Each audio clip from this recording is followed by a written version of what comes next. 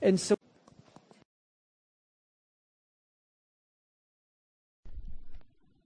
Amen. Thank you, choir.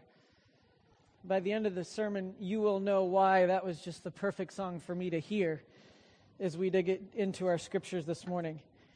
Well, good morning. Good news, bad news for you. The good news is I sure am glad to be back with you. The bad news is you've got to listen to me preach again instead of Kelvin, who's, he's better than me. So, but in all fairness, thank you for your prayers. Thank you for the time to be able to go back to America and spend with our family. It was a good time. I'll share a little bit more with you as the service goes on. But I'd like you to open your Bibles today to Philippians chapter 4. I know before I left a month ago, I said we were done with Philippians. But as God worked in the ways He chose to work over the past 4 weeks, we need to go back to Philippians and finish it off. So if you'd open your Bibles, I'm going to invite you to stand one more time. I like that when we read God's Word, we stand. I like us concentrating and fixing on that together. So follow along as I read from Philippians chapter 4, verses 10 through 20. I rejoice greatly in the Lord that at last you have renewed your concern for me. Indeed, you have been concerned, but you had no opportunity to show it. I'm not saying this because I am in need, for I have learned to be content whatever the circumstances. I know what it is to be in need, and I know what it is to have plenty. I've learned the secret of being content in any and every situation, whether well-fed or hungry, whether living in plenty or in want. I can do everything through Him who gives me strength. Yet it was good of you to share in my troubles. Moreover, as you Philippians know, in the early days of your acquaintance with the gospel, when I set out from Macedonia, not one church shared with me in the matter of giving and receiving, except you only. For even when I was in Thessalonica, you sent me aid again and again when I was in need. Not that I'm looking for a gift, but I am looking for what may be credited to your account. I have received full payment and even more. I am amply supplied now that I have received from Epaphroditus the gifts you sent. They are a fragrant offering, an acceptable sacrifice pleasing to God. And my God will meet all your needs according to His glorious riches in Christ Jesus.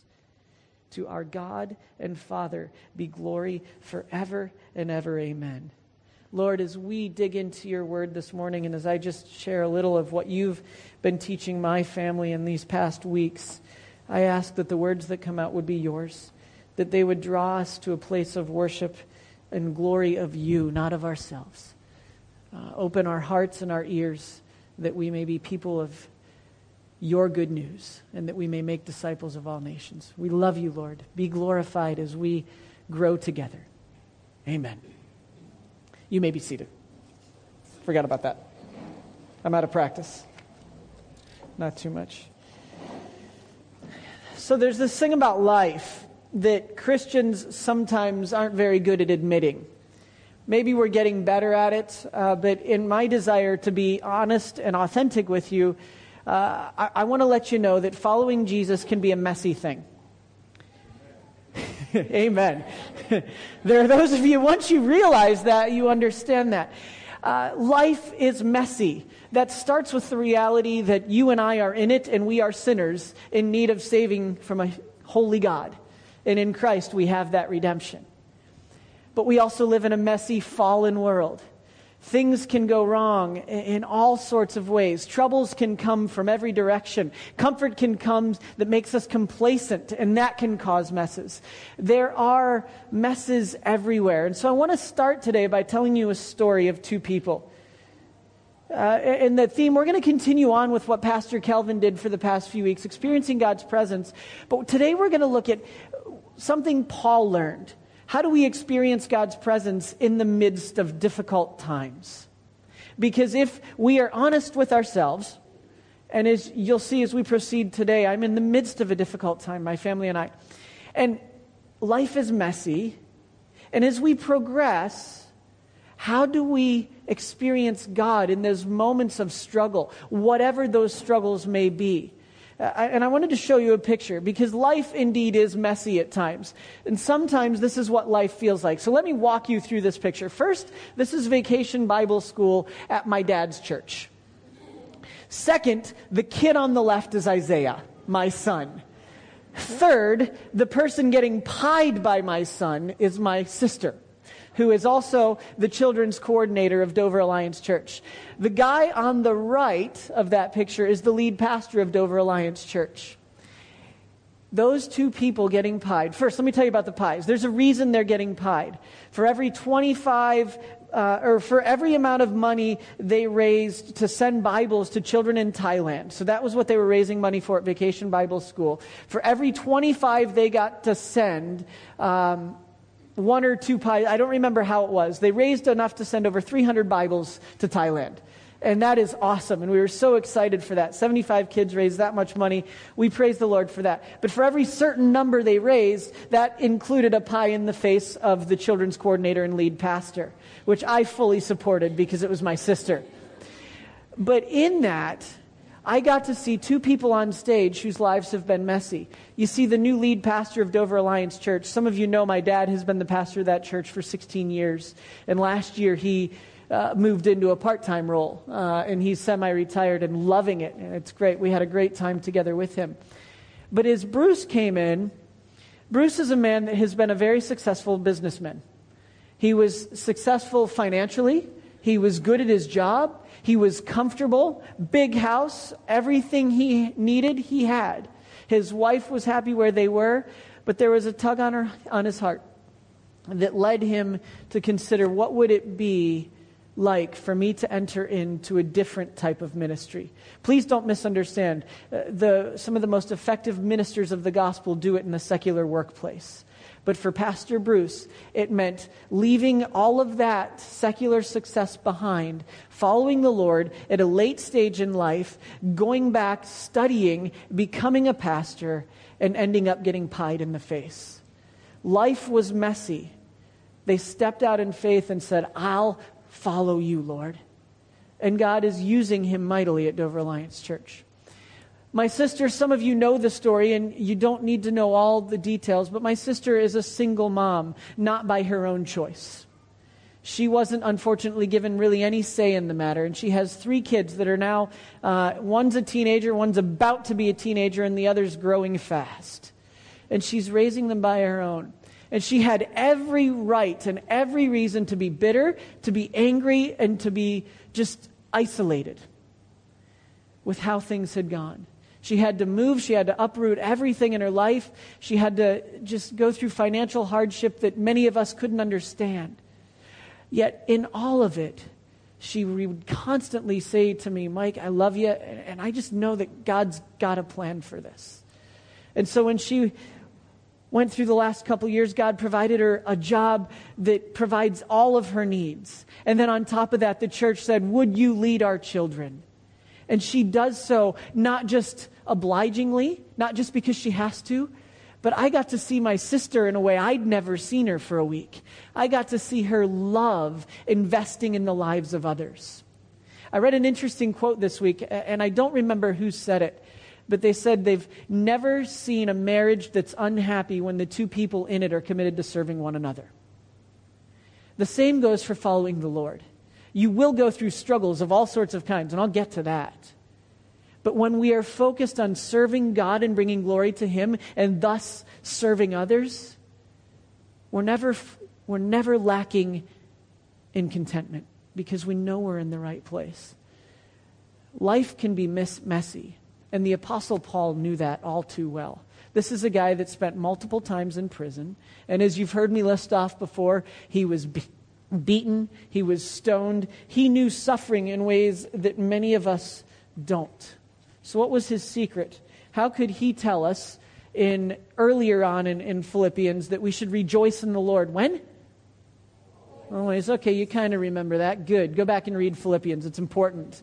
And that in those times of suffering and struggle that we get the chance to bring everything to God in prayer and petition. And the peace of God, which blows our minds. That's the fancy way of saying transcends all understanding. The Mike Rose version said it's mind-blowing how God's peace can come at us in the most difficult of circumstances. How could a guy like Paul write that? As he finishes Philippians, he gives us some clues. And these clues have been so critical to the last 4 weeks for my family. And so what we're going to do today is we're going to walk through the story as well as look at the scriptures. You see, in the next verse, Paul starts off by saying, I rejoice greatly in the Lord that at last you've renewed your concern for me. Indeed, you've been concerned, but you had no opportunity to show it. I am not saying this because I am in need, for I have learned to be content whatever the circumstances. Paul isn't saying that he's not suffering. He isn't saying that things are easy. He's affirming a few things here that are secrets for how we understand life if we're truly focused on the Lord. And one of the first things we learn is Paul walks us through what he's grown and what he's learned. Remember, he just said, follow my example as I follow the example of Christ. That's not an egotistical statement. That's a statement that says, for to me to live is Christ and to die is gain, and I want everybody to follow that same example. He's not having a big ego there. He's showing us there's nothing better than following Jesus. And if he can do it, any of us can. And so when he gets here, I rejoice greatly in the Lord that at last you've renewed your concern for me. We learn that when we experience hard times, one of the most important promises we can rest on is that God has given us the church. And that we don't have to do it alone. When you suffer, the people around you are called to mourn, to struggle, to bring joy to you in all seasons of life. We are called not to solo faith, not to faith that is us all by ourselves, but to faith that is growing together, spurring one another. That's a nice way of saying kicking each other forward in the good times and the bad. And right off the bat here, Paul is telling us that. He said he rejoices because they renewed their concern for him. You want to know a secret? A lot of churches forget that pastors are people too. Not you. You guys are one of the most caring churches I have ever seen anywhere in the world. And I love being your pastor. But I grew up as a pastor's kid, and I know that that's not always the case. Paul planted how many churches? And only one showed the kind of concern and provision for him that he needed. And it was this church in Philippi. And he says, I rejoice that you showed and renewed your concern for me. I rejoice that I'm not alone as I have struggled. I rejoice that you've given, you've continued on the mission. I think of someone like Lavina, that we get the privilege not of going to see her all the time because where she is, it's hard to get to from what I hear. But we get to partner with her in prayer and in giving and in the partnership of the gospel. And those are mandates we, the church, have. And Paul was experiencing that same truth through the church in Philippi. He was not alone. So much so that they'd even sent him Epaphroditus to help him out. You want to know how to go through hard times? Don't try to be strong and do it on your own. Let the church, let your community groups. If you're not in a community group, get in one, because there will come a time when you won't know where else to go. And those people that you've done life with are the first line of defense after prayer and seeking the Lord. And we need each other. Paul knew that he needed a family to walk with him. And so at the end of his ministry life, what does he do? He thanks them. He says, thanks for being there for me. And I have said that to you numerous times because you continue to show your love for my family, even as we've struggled, as our health hasn't gone the way it was. But when life gets messy, and it will, if it hasn't already, we need brothers and sisters to walk with us. You see, we experience a relationship with Christ, not in isolation, but together. There's a reason we're called to grow together. Because the person sitting next to you has a perspective that you may not have. The person sitting next to you may be able to encourage you while it's still called today, or maybe it's an invitation for you to encourage them while it's still called today. In any and all circumstances, we can rejoice and we can walk together. And that's the first thing we learned. The second thing is that idea of contentedness. I want a lot of things. You've heard me talk about that before. I like my stuff. So do most of us. Stuff can be all sorts of things, or it can even not be an actual material possession. It can be this, that, or the other. But we want. We want more money. We want more comfort. We want bigger cars or better, faster vehicles or bigger phones. I don't know that phones can get much bigger, but they seem to be continually growing in size. You get the idea. We often want. And here is Paul.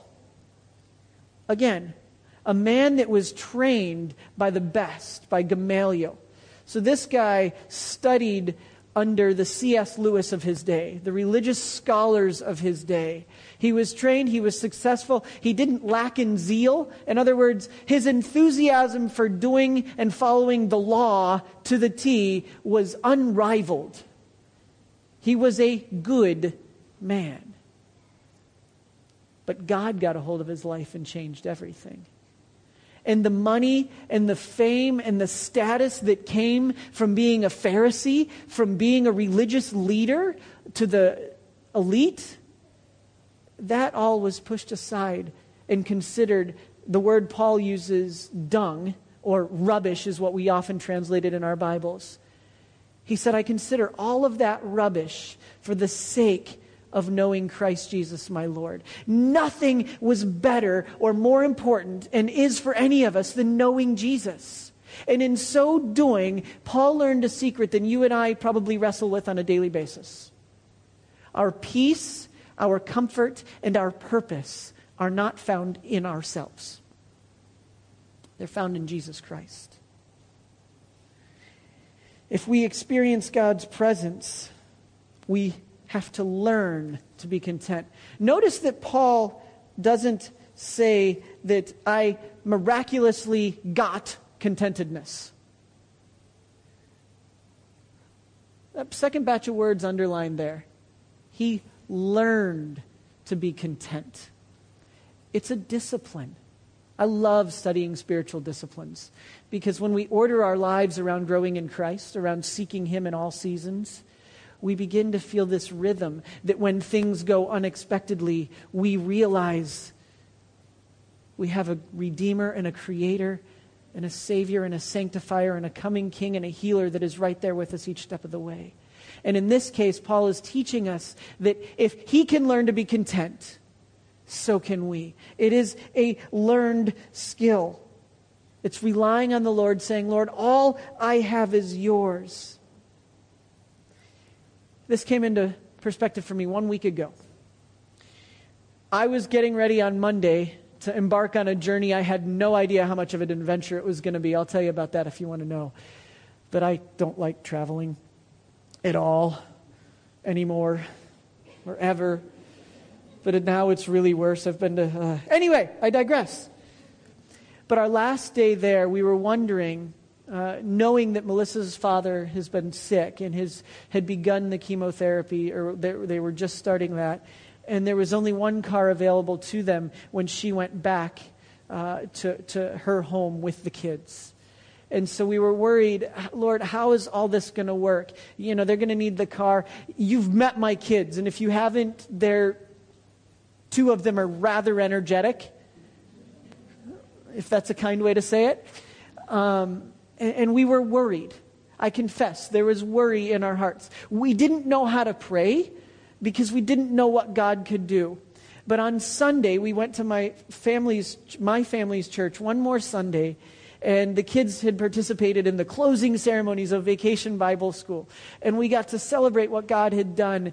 And then at the end, after our lunch together with the church family, we were putting tables away, and we were talking and catching up with some other missionary friends and this and that. And my dad says, Mike. No, actually, he said Michael. So I knew he was serious because he said, Michael, come here. And I'm like, but I'm talking to somebody, Dad. That's rude. And he said, no, come here. I didn't say that's rude part. But I gave him that look. He's my father. I had to show some respect. But as he calls me over, he said, I want you to meet the Beachies. And I knew them already. And they've been just a wonderful couple to get to know over the years when we're able to visit. And the husband looked at me and he said, so we hear your wife's without wheels for the rest of her time in where are they? Where am I? In America. And I said, yeah. And they said, well, we have an extra car. Why don't you just use ours? And just like that, a prayer I didn't know that I could pray, because when we rented a car, it tripled in price because we have an international driver's license now. We don't have our American. We now have lived in Hong Kong longer than I've lived anywhere in my life, 10 years. And so we celebrated that anniversary last week. But in so doing, we just weren't sure. And without asking God this, we said, Lord, we'll trust you. You'll work out the details. And instead of him just making our kids super saints and nice and quiet and reserved while at home with nowhere to go, he provided a car that gave Melissa the freedom to take them where they needed to be a help to the family as my father-in-law suffered, and to be who she felt she needed to be for such a time as this. Only God could have put those pieces together. We had said, Lord, we trust you with this situation.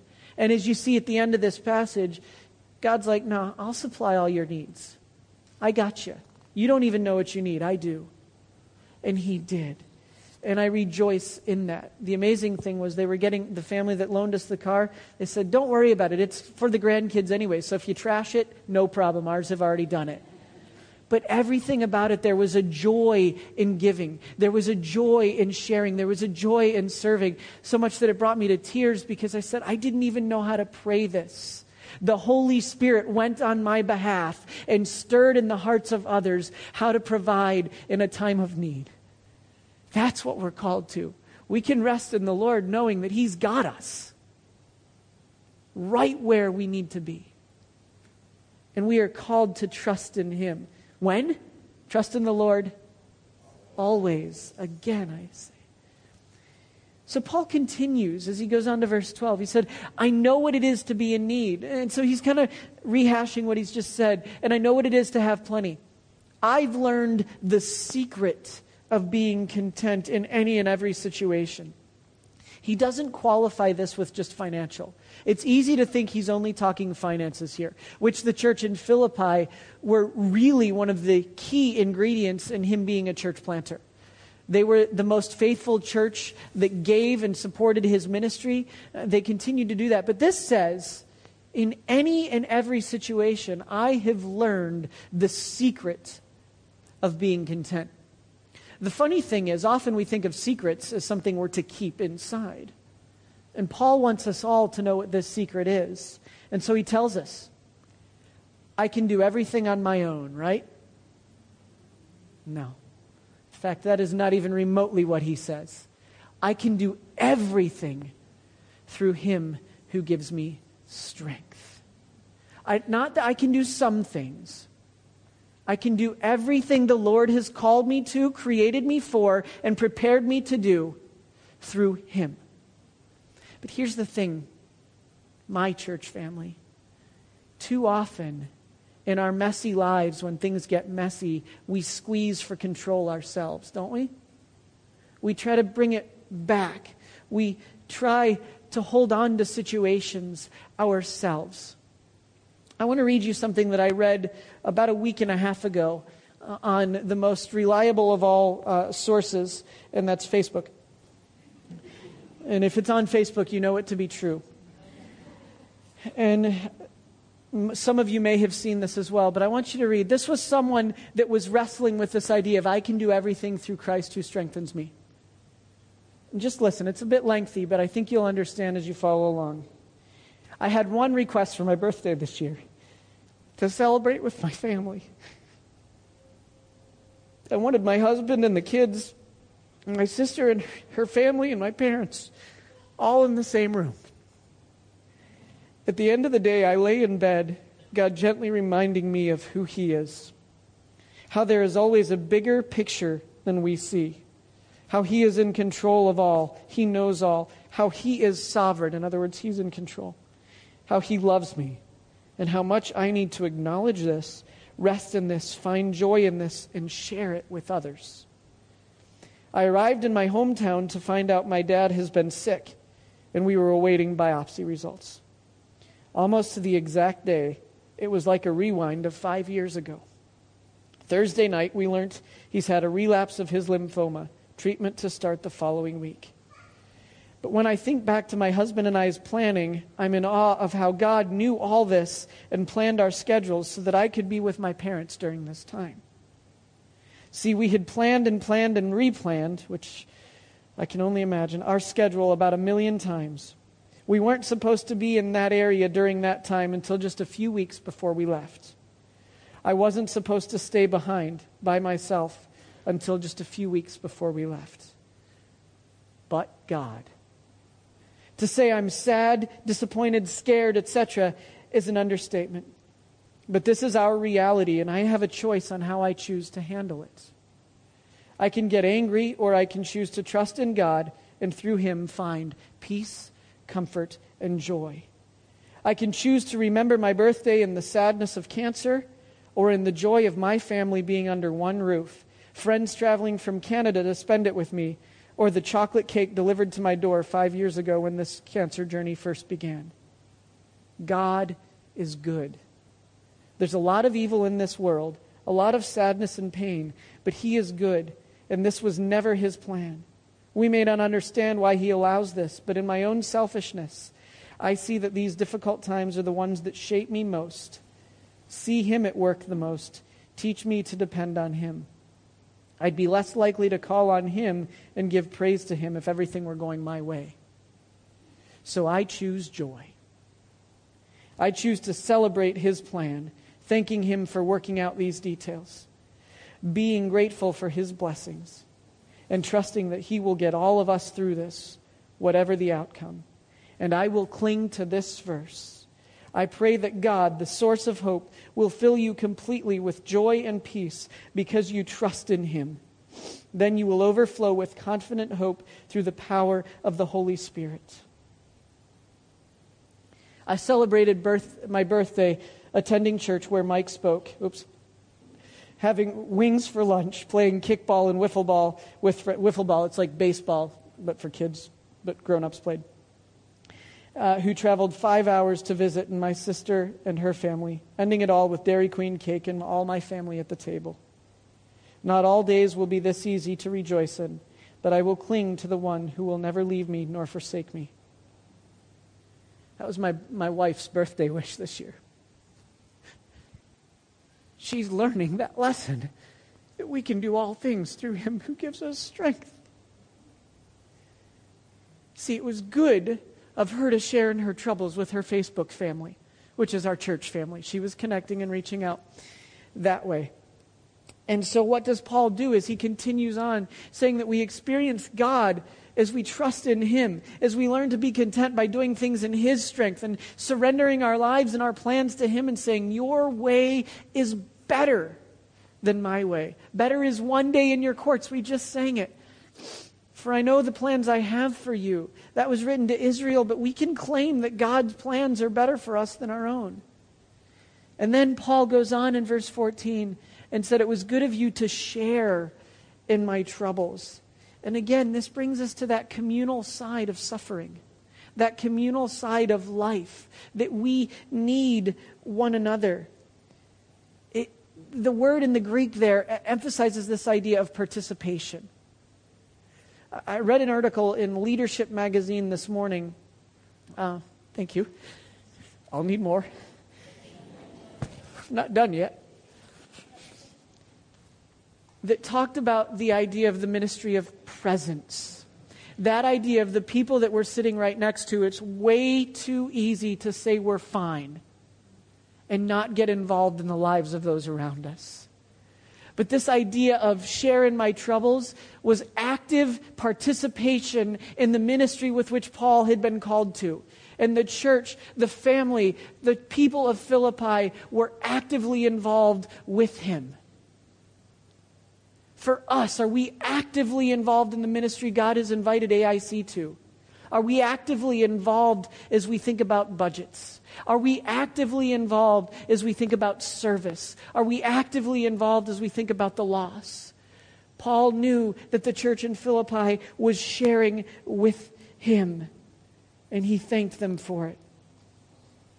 The second thing is that idea of troubles. You've shared in my troubles.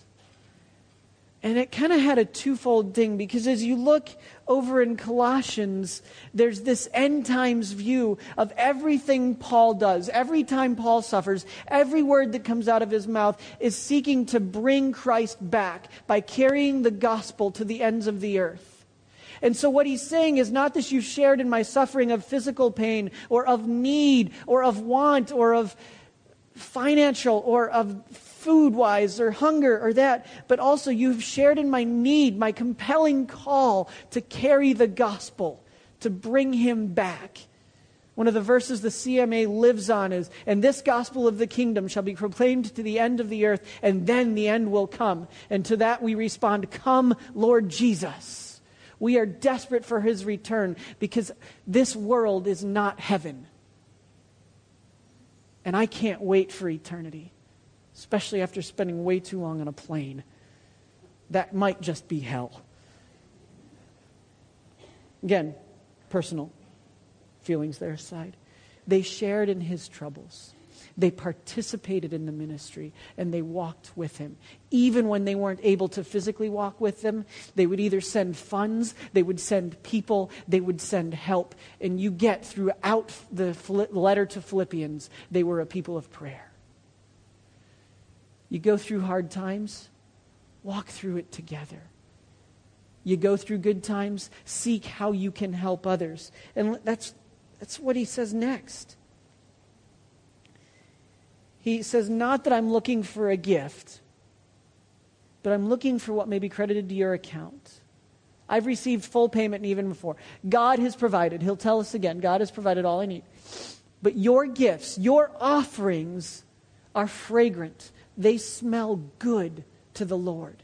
They are an acceptable sacrifice. Flip back in your Old Testament to Malachi and think about what the priests led the people of Israel to do. To give their worst. If they were sacrificing a goat, it was blind, crippled, and ugly. That was not the best they could give to the Lord. They gave God, and you've heard me talk about this before, they gave God their leftovers. Paul is saying the exact opposite here. He's saying, you guys, in my time of need and in my time of plenty, you gave a fragrant offering, not to me, but to the Lord. And the underlying message is here. God has used that to carry on the gospel near and far. We get to worship today in part because God used the Apostle Paul to carry the good news of Jesus Christ to the Gentiles, to the non-Jewish people. Their offerings were fragrant. Sometimes when we think about tithes and offerings, we find it inconvenient or expensive or problematic. One, I've often dared you to try to outgive God. You cannot, as you'll see in the next verse that comes up. But one of the things to remember is that we get the privileges of a church, of giving, to invest in the lives of those 30 kids that just left this room not too long ago. Think about that. If that's the only ministry we were able to have, we get to shape those little kids' lives. We get to invest in Twinkie and her teams as they seek to love those kids and make disciples of them. Not for tomorrow, but so those kids can go to school tomorrow and say, I love Jesus, how about you? We get to invest in teenagers that are wrought with temptation and struggle and pressure and stress that maybe you and I never experienced as teens. And we get to support Doug and his team in that endeavor. And one of the ways we do that is making sure he has the resources he needs to fulfill that of making disciples, of taking them to China with King and with those teams, to do whatever it takes to let them see that you don't wait to be the church later. You're the church now. And you can make disciples of your friends today. We get to invest in our community groups. We get to invite people to gather together for the sake of fellowship, to grow together in Christ, bringing glory to God, to Give faithfully to the Great Commission so that His word may be carried out. And then to go ourselves. Some of our community groups have actively been investing in senior citizens' homes or in the home of loving faithfulness. And that thrills my heart because the gospel has taken root and it is being worked out in our lives. And that's what we're called to do. And as we give of these things, they are a fragrant offering to the Lord. I have mentioned that I don't like traveling. Never have, never will. You talk to me about the joy of a road trip and I will laugh at you. I hate them. Always did. Never been a good traveler. Might partially be because I can't stand still or sit still. So on Monday of last week, I was supposed to arrive at the airport in Pittsburgh, Pennsylvania, international. And I was supposed to get on a flight an hour and a half later. I'm comfortable with international travel. Didn't need long to travel to Chicago, where I would then board a plane that would bring me home to Hong Kong Airport, and all would be good, and the plan would go perfectly. Except for a bird or something flew into the windshield and broke the windshield of my plane. They said it was a bird. Keith tells me that's not possible. Something broke our windshield. So after traveling an hour and a half to get to the airport from my folks' home and going through all this emotional goodbyes, they try to route me a bunch of different ways. And eventually I end up with a 7-hour layover in Pittsburgh. So before I even started, I've already spent 10 hours traveling and going nowhere. I really love traveling. And then the layover switched from Chicago to Boston. Now, I am a New York Yankees fan, so the idea of having to go to Boston wasn't great. If you're a sports fan, you'll understand the Yankees and Boston don't like each other. But God, because there was something in that moment that I hadn't thought about until just then. I asked my mom to get on the phone and call Melissa and say, hey, could you text so-and-so? They just flew into Boston, and maybe I could spend some time with them, members of our church family. I had another 7-hour layover, by the way, in Boston. And so Melissa texted them, and they wrote right back, yeah, why doesn't Mike come and have dinner with us? And I was able to spend time with them, encouraging the son, are you taking care of your mom? Which is part of my job. And checking in on the mom as she remembers the life and walks through some of the things her now deceased husband and her would do together. She's kind of gone back and revisiting. And so I was able to spend this time there. And they took me out to dinner. I had proper clam chowder from New England. And I had a lobster roll from New England, and all that was good. But what was amazing about it was I felt loved by people that went out of their way just to sit and be with me while I was inconvenienced and I was busy complaining about I hate traveling. And instead, others were offering a fragrant offering to the Lord and blessing me. And I got to be part of life with them in Boston for a little bit. And I got to see Mecca. I saw Harvard and MIT, so I can die in peace now. But beyond that, I thought about my life. Am I willing to be inconvenienced for the sake of the gospel? To offer my life as a living sacrifice, holy and pleasing to the Lord? This is my spiritual act of worship. How do I smell? That's what it says right there, if you really think about it. How do we smell? Are our lives a fragrant offering to the Lord? Paul was saying, Philippi, yeah, your gifts, your generosity, your offerings are a fragrant offering to the Lord. You want to experience the Lord? You want to experience His presence? Get involved in serving Him. Get involved in radically giving of your tithes and offerings. Not just giving what you think you can afford, but saying, God, I feel you've laid this on my heart, and I'm going to do it. I'm going to give to missions. I'm going to give to AGS, to New Site, to our church planting efforts. I'm going to give to this church that we can go where we don't think we even have the resources to go, to bring on a discipleship pastor that could just help us get out to the ends of the earth, to do whatever it is. In our tough times, do we say, Lord, here I am. I'm yours, and I'll go where you want me to go. And let Him use us even in our struggle. For Paul, that was part of the journey. Saying, Everything I have is his.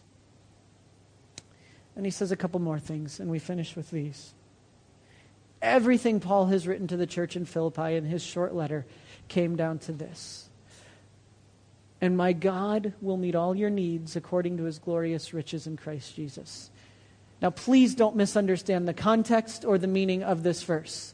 Your needs are not a bigger house or a fancy car or everything you've ever wanted in life. Your need is to bring glory to God in all situations. Your need is to make disciples of all nations. Your need is to sacrificially follow God wherever he leads. Your need is to say, my life is not my own. For me to live as Christ and to die as gain. Sound familiar? And he will provide everything you need on that journey. Now, again, I try to be authentic and honest. He doesn't promise it'll always be easy, right? But he does promise that there is no better way than trusting him with every situation and every circumstance in our life. And as we walk through that, we understand that when we experience trouble of any kind, God is there. He's got us. You know, in Romans we're told that we can approach God as Abba, as Daddy.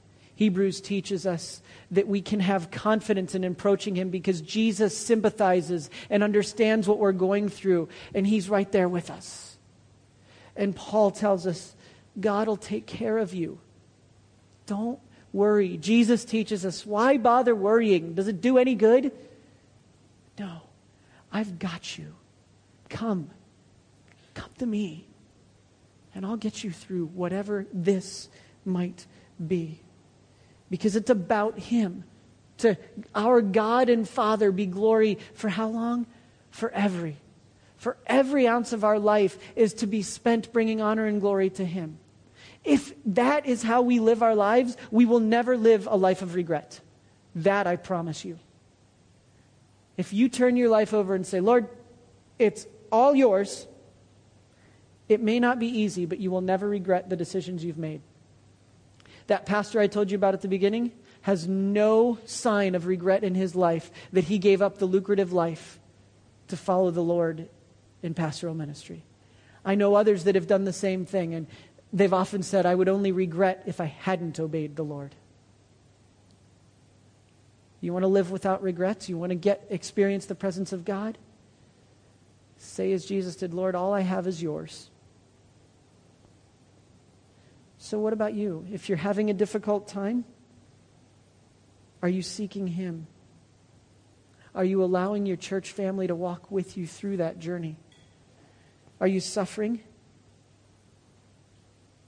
Well, have you learned to cast all your cares upon him? Are you learning to find rest in him? And again, are you learning to allow others to walk with you along that? Now, I understand I can struggle with that myself. So it is hard to invite people into our lives, but yet Paul teaches us that we experience God in community. We experience God through dependence on him. And then, are you in plenty? Remember, Paul tells us, I've learned what it's like to be content with much, too. Well, in that comfort that God has put you in for this season of life, can that be used to serve the ministry of the church? Can that be used to serve and bless others and make disciples of all nations? If it's finances, if it's your time, if it's your abilities, if it's your gifts, if it's your vocation, whatever it may be. Would that be sufficient? You see, we know that God will meet all our needs. The end of the story of our family vacation came last night at midnight when my father-in-law passed away. And there is no worse feeling I've ever felt as a husband than having my wife go through this alone on the other side of the world. Now, she's got her family there. In fact, she just sent a picture of her sister and my brother-in-law celebrating his life together because he knew Jesus. And we rejoice in that. But it has been hard to sit here and not be able to sleep because you don't know when he's going to pass, and to not be able to do anything. I'm a fixer. That's what I do. I complained to my mom about that. But the thing is, God had every ounce of this in his plan. Why I had to come across the world to go back later this week, I don't know. I don't have that answer. But I know for this we have Jesus. Charles Price says that, and it's always been one of my favorite quotes. But what I do know is a couple things. My father-in-law, Paul, he's healed. He is not suffering anymore. My wife and my children got to say goodbye to him before he died.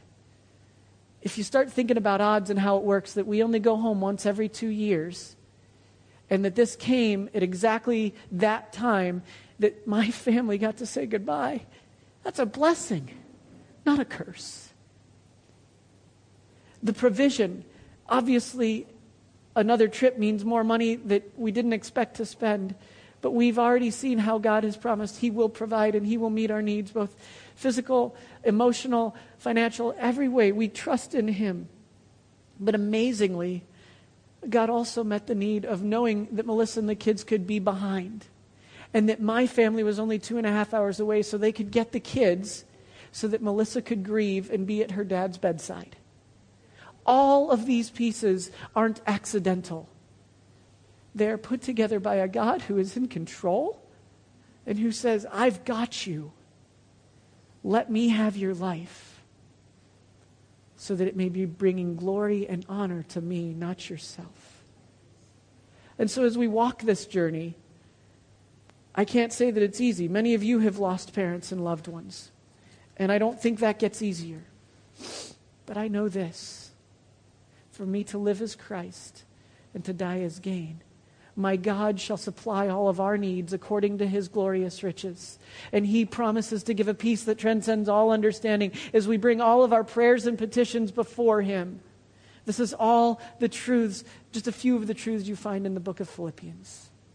You see, this summer, God invited my family to believe what I'd been preaching for the last few months. And he gave us the chance to work out our salvation by loving and suffering and struggling together. But in the end, to God be the glory. My father-in-law is home with the Lord, healed. I'll be with my family again at some point soon. And we will celebrate a life. And we will look forward to Jesus returning and us going with him. But for now, we also mourn. And I've been blessed to have the elders and the church leadership here to mourn with me, even as I text them at midnight and 3 a.m. And some of you stay up too late, gentlemen. So I close with this. Is he Lord or not? If he's Lord of your life, he's Lord of everything. And he is worthy to be trusted. And we experience God by trusting in him and saying, I'll go where you lead me for your name's sake, for your glory. Let's pray. Lord, I thank you that you're in control and you've got a plan. I don't lie and say that I like it right now because it hurts. But I proudly proclaim that you will be glorified in these circumstances. And your greatest riches are upon us for such a time as this. I pray for AIC that we would be a family that supports and spurs one another on through good times and bad. I pray that we would be radical in our obedience, in our giving, in our contentedness, in our prayer lives, in our relationships. But most importantly, Lord, I pray that we would in all things be able to sing what we're about to sing. To God be the glory. Amen.